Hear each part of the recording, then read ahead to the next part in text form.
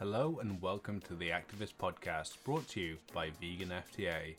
Vegan for the animals. I'm your host, Gareth Skur, and I'll be joined by my wonderful co-host and wife, Jackie Norman.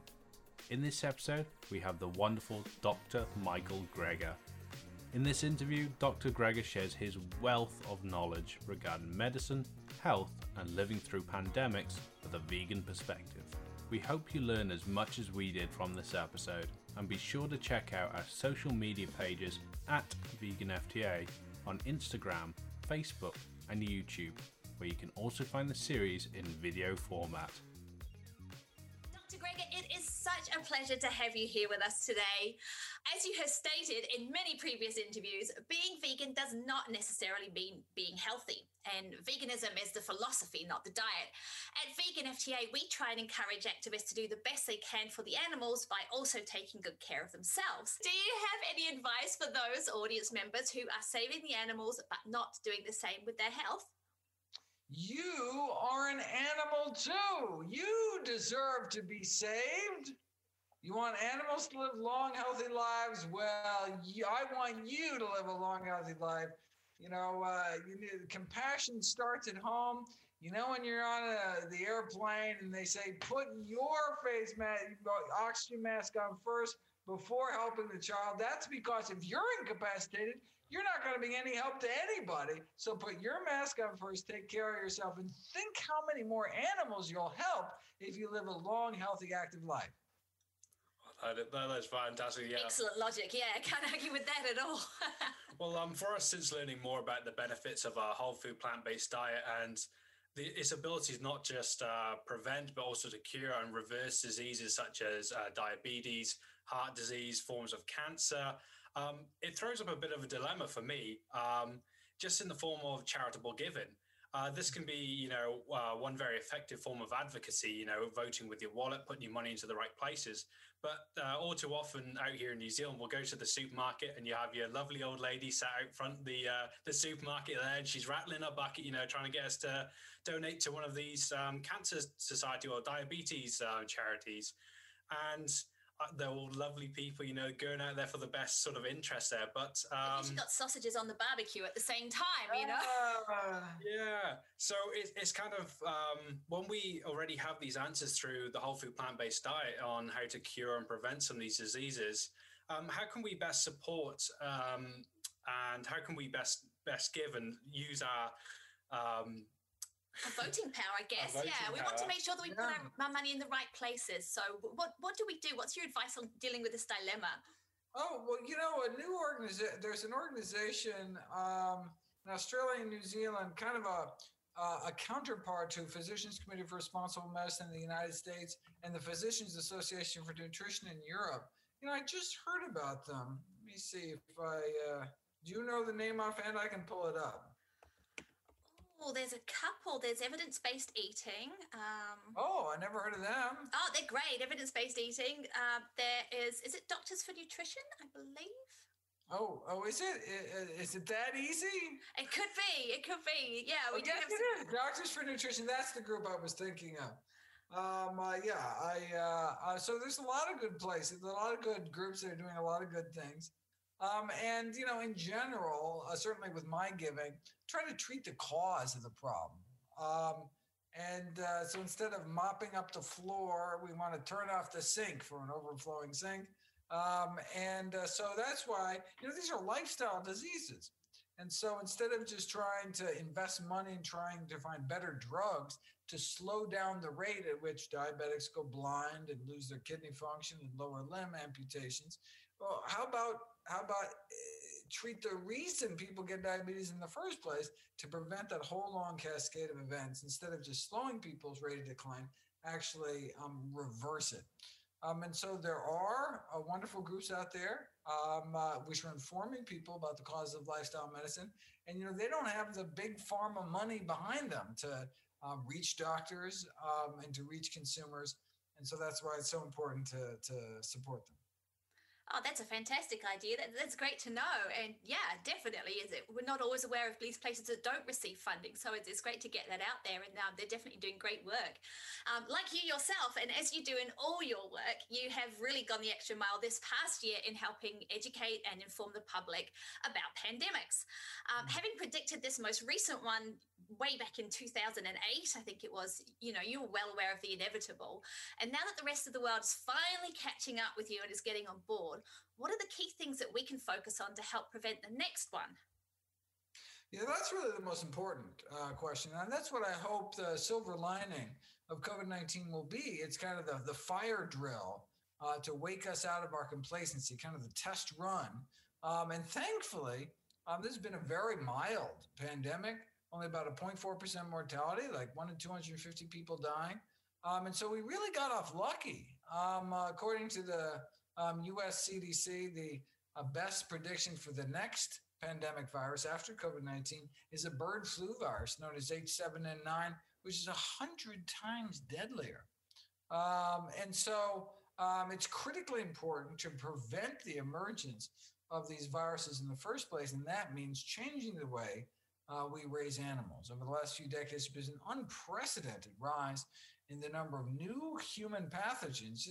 Wait a second, where are they emerging from? Mostly from animals. The AIDS virus emerged from the bushmeat trade in Africa. The mad cow disease was because we turned cows into carnivores and cannibals. SARS and COVID-19 traced back to the wild animal trade.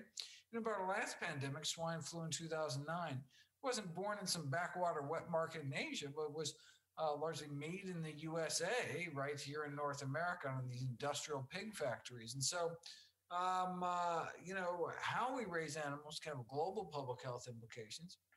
When you crowd thousands or tens of thousands of animals in these cramped, filthy football field-sized sheds to lie beak to beak or snout to snout atop their own waste, it's just a breeding ground for disease. There's the sheer numbers, the overcrowding, the stress crippling their immune systems, the ammonia from the decomposing waste burning their lungs, the lack of fresh air, lack of sunlight. You put all these factors together, what you have is really kind of perfect storm environment for the emergence and spread of new so-called super strains of influenza. So, bottom line is not worth risking the lives of millions of people for the sake of cheaper chicken. Oh, that's for sure. So true. I'd highly recommend our viewers, if they haven't already, go and check out some of your videos that you've done and some of your articles and blogs on your website, nutritionfacts.org, because, they can fill an even more detailed picture of what you're talking about there. And you have some incredible books as well. How Not to Die, of course. We should have it in front of us, shouldn't we? Everyone knows what that cover looks like. It's an amazing cover. It's just the best title ever, I think, for the book. But this year as well, you did the How to Survive a Pandemic book. And I should point out as well to our viewers that 100% of the proceeds go to charities as well. So you're not only educating yourself, you are advocating for change, which is fantastic. Even more of a reason to rush out and buy them, definitely. Aye, but can you recommend some key resources in regard to COVID and zoonotic diseases our followers can check out? So those who wish to take up these debates with folks out in the street can be a little bit more informed and prepared. Yeah, well, the best source I know of is the work that I put together. But you're right; it's part of a video series, and so you can just watch all my COVID videos on nutritionfacts.org. And that should really give you a good idea of where these viruses come from in the first place. The kind of coronaviruses that are infecting livestock that we're concerned about jumping species, as well as bird flu, swine flu. And what we can do to prevent the next one, as well as taking care of ourselves right now. Think about the key risk factors for a severe case of COVID-19: obesity, heart disease, diabetes, high blood pressure, all of which can be prevented, arrested, or reversed with a healthy enough plant-based diet. Absolutely. It's like you say, it's time that we woke up. And you've got something like over 2,000 videos on your platforms that's there's no excuse for us not to be educated, is it? And we are so fortunate to have such treasures in the medical field like yourself, fighting to be heard and teaching us how we can save ourselves by simply eating the food that nature intended us to eat. However, I think it would be fair to say that you are by far one of the most prolific advocates, if not the most prolific. And we followed you for a long time. I've heard Rip Esselstyn say that you just never stop, and not a day goes by that I don't wake up in the morning and there isn't some new mind-blowing information from you in my email inbox. So thank you for that. And I'm sure I speak for many out there when I say thank you from the bottom of our hearts for everything that you do for all of us. You campaign so fiercely and unendingly for the truth, to be known when it comes to health and nutrition. What is it that keeps that fire burning? Well, originally it was my grandmother. That's what got me involved in all this. I was just a kid when my grandma was sent home in a wheelchair to die. She was diagnosed with end-stage heart disease. She already had so many bypass operations, she basically ran out of plumbing at some point, confined in a wheelchair, crushing chest pain. Her life was over at age 65. And then she heard about this guy, Nathan Pritikin, one of our early lifestyle medicine pioneers. What happened next is actually detailed in Pritikin's biography. It talks about Frances Greger, my grandma. She was one of the death's door people who showed up. They wheeled her in, but she walked out. Though she was given her medical death sentence at age 65, thanks to a healthy diet, she was able to enjoy another 31 years on this planet to age 96 to continue to enjoy her 6 grandkids, including me. So that's why I went into medicine. That's why I practice lifestyle medicine, why I started nutritionfacts.org, why I wrote the book, How Not to Die, why all the proceeds from all my books are all donated directly to charity. I just want to do for everyone's family what Pritikin did for my family. Well, thank you for sharing that story. When we were writing our questions for this, we were hoping you bring that up because I just love hearing that story. And I think there's so many people out there who can hopefully, well, they can't relate with the victory within it, but they can relate with their family members, unfortunately, going through these circumstances. And the fact it's not too late. Your grandmother was in her 60s when this happened. I know people that are in their 70s that are like, oh, it's too late for me to make these changes. It's obviously not. Who wouldn't want another 30 years on this planet? It's never too late to start eating healthier, never too late to stop smoking, never too late to start getting active. But it's fantastic the work that you're now doing, spurred by that fire. And when facing a seemingly impossible task, such as, systematic change and the huge cultural shift that goes against us, pushing for a more whole food, plant-based diet and in our case, a vegan lifestyle, for some of our advocates and activists, for you, someone who's just persevered so hard through all of your trials along the way, do you have any advice for them to stay resolute in their cause? Oh, well, all you have to do is think of the lives saved. So for me, it's the people saved. For them, presumably it's the animals saved. But, you just have to I just have to look into the face of my patients and their families, and people can look in the face of the lambs and the, and the pigs that are they may have played a role in saving. And it kind of just reignites the spark that got you to do this in the first place. The day-to-day drudgery, you can lose the focus. And so you can be reminded by that really hands-on work. So, presumably if someone's doing, campaigning work, they're working in politics, they're working in policy, they're kind of removed from what's happening on the ground. So, hey, is there some kind of farm sanctuary you can go volunteer at?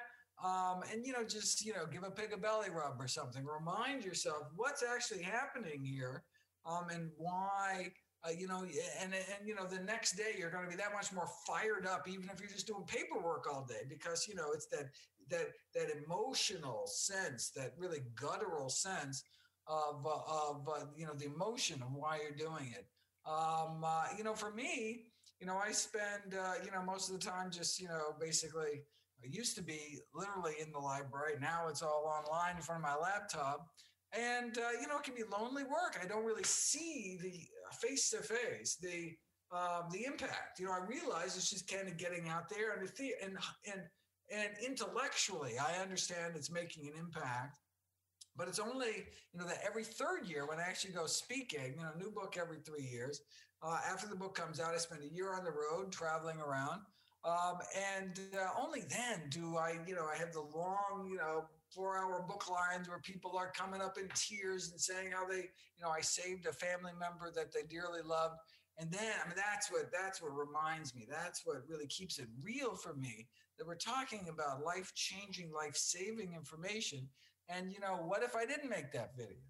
That they just happened to click on YouTube or something. What if I decided to, watch Netflix that day? Or what if I decided whatever? And so that's what keeps me going.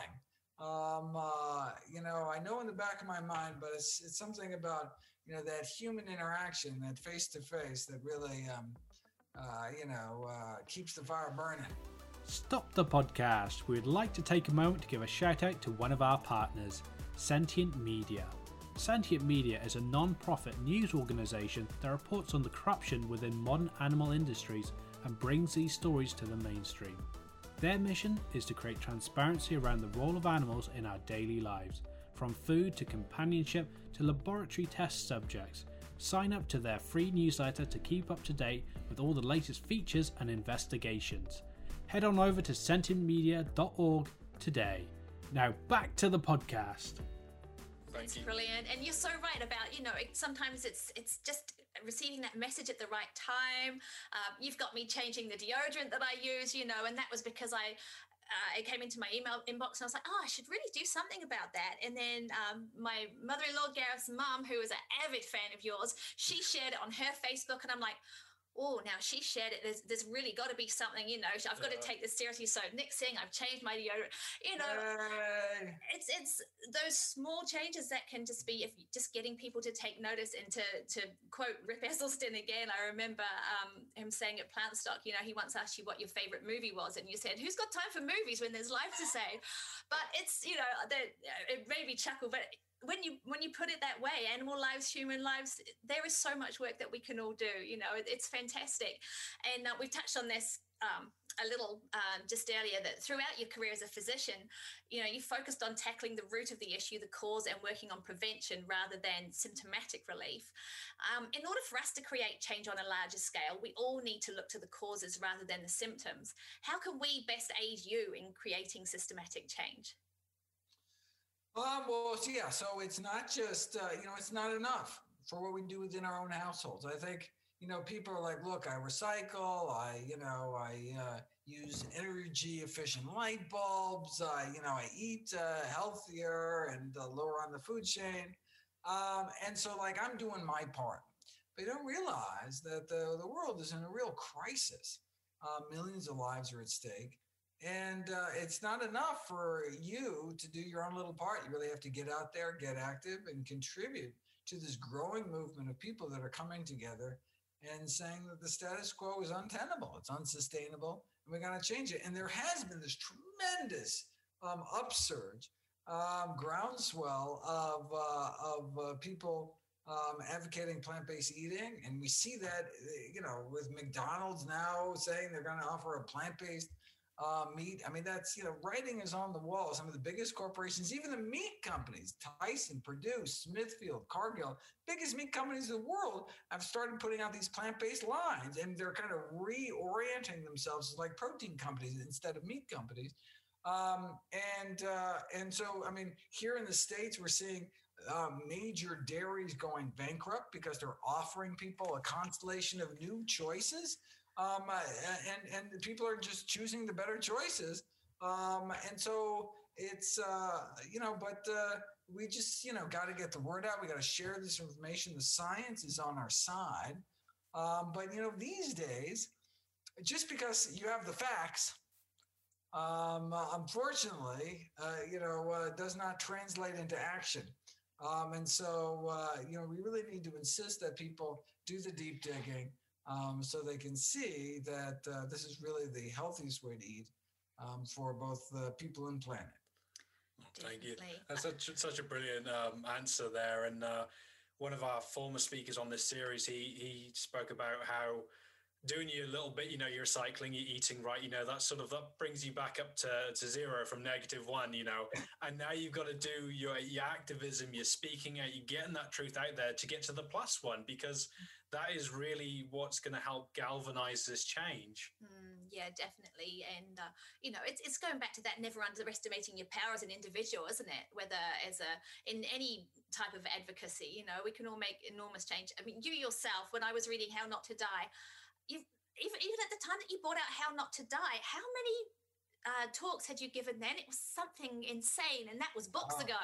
Yeah, no, it's always insane. Yeah, so this latest book tour was a 200-city tour, in about a 10-month span. But of course, I only got to about 50 before the whole thing fell apart in March. But looking forward to going out after the next book in 2023.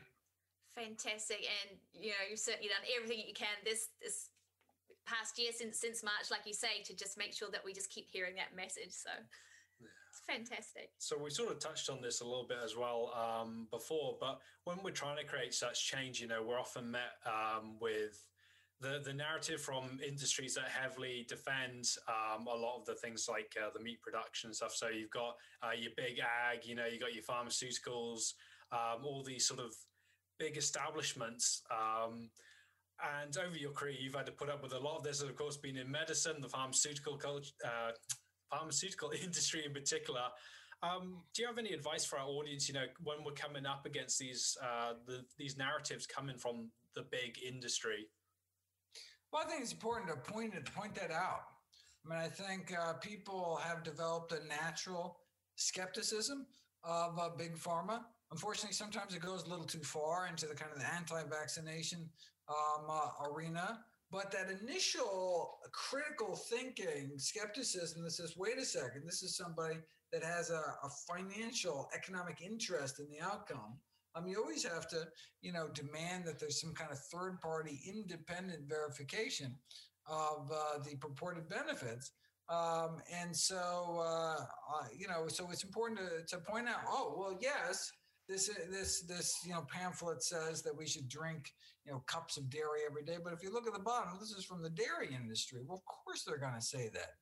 Of course, Coca-Cola is going to say sugar is no problem. Of course, the tobacco industry is going to downplay the risk of cigarettes. It's kind of in their bottom line best interest. I think people understand that and can see the influence from past experience, whether it's the leaded gas industry or whether it was, the petroleum industry or, on down the list. You can see that when there's that conflict of interest, bad things can happen. And the first part of that is just transparency, is just pointing it out and then seeking for some independent source of inquiry. That's good advice indeed. And like you say, do your digging. I mean, we've had, one of the latest things we've had is, all of a sudden our bones are so brittle. And just here recently, we've got Otago University saying that, we've got one of the highest, if not the highest rate of bowel cancer in the world. And all of a sudden, Otago University is saying, hey, guess what? We found out that dairy is actually really good for bowel cancer, and we're like, oh, my Lord. And people just take that at face value, and especially in a country like ours. But all it needs to do is to do a little digging. And who was behind this information? Where is it coming from? When the thing came up and I was reading it, I was straight away digging into who are the backers, the funders of this investigation? Yeah, it's what we definitely need to be doing. And I mean, these are just the bits that reach us out, in the rest of the world, the stuff that must come to you must just, make you cringe, which I guess, like you say, keeps lighting that fire in your belly as well to make sure that people aren't fooled by this stuff. And now, just because a study is funded by a particular industry doesn't necessarily mean that it's bad science, but you need to take it with a grain of salt and do that extra digging. Yes, definitely. Definitely. There's no excuse why we shouldn't in this day and age either. And Right. And this year, when so many of us have been stuck at home, we've been very fortunate over here in New Zealand. But many other people around the world as well have understandably described 2020 as a terrible year, and have been really looking forward to 2021 as if a new year is magically going to make everything better. As someone who has a good deal more insight than the rest of us, what is your prediction for the year ahead? New Zealand will continue to thrive, and everyone else will continue to suffer miserably during this pandemic, particularly here in the States where we have uncontrolled spread. Then we are just so lucky it's such a mild pathogen. And, we're only going to deal with hundreds of thousands of people dying, as opposed to tens of millions. There's, lots of talk about the various vaccine candidates. There's over 100 worldwide in the works. If all goes well, we may get an emergency authorization from the FDA for one or two of them, even by the end of this year. But you have to realize to ramp up production, only very few people are going to be getting it.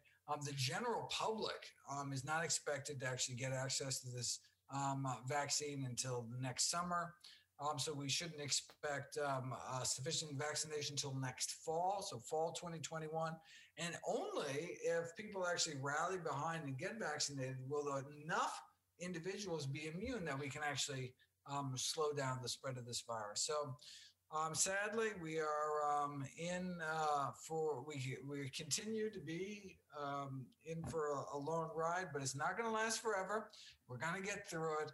And then the focus really has to be on preventing something even worse down the road. You're already a best-selling author, physician, international speaker, prolific blogger and vlogger, and received awards for your contribution to lifestyle medicine. What is next for Dr. Michael Greger? Can you possibly achieve any more at the moment? The next book, How Not to Age, on all the longevity research. Going to be starting it in January, and will be published, if all goes well, December 2022. Oh, brilliant. Fantastic. I'm looking forward to that already. Definitely. Back on the road in 2023, again, if all goes well. That's fantastic. We'll have to just hope that we don't age too much in the time between then, won't we? I know. And before these vaccines and all these other wonderful things that are going to come out of future, hopefully not too distant future. In the meantime, we can just keep filling up our daily dozen. You've got us both on the daily dozen. That got us eating so many more plants. So fantastic. You really, really did that work so well. And yeah, it's just about boosting our resilience, isn't it? And eating the right things, eating lots of plants. Doing what we can. Do it. Fantastic. We will keep that up and just keep helping to spread your message, which leads us nicely into the final question. Where can our viewers follow you and support your work?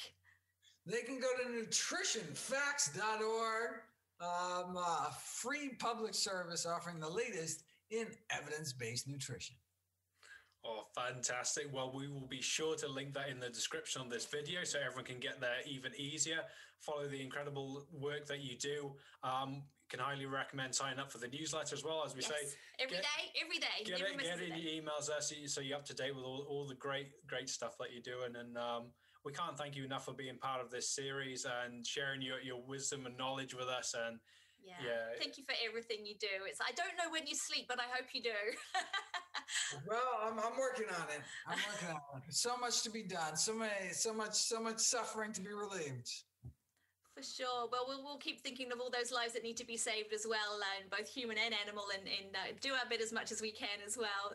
Thank you so much. Absolutely. Keep up the great work. Thank you for listening to this interview. We hope you found it informative and entertaining. To learn more about Dr. Greger's work, check out nutritionfacts.org. Once again, be sure to follow us on our social media platforms for future episodes. And if you're enjoying our content, please leave a review on your chosen podcast platform. This has been Vegan FTA, Vegan for the Animals.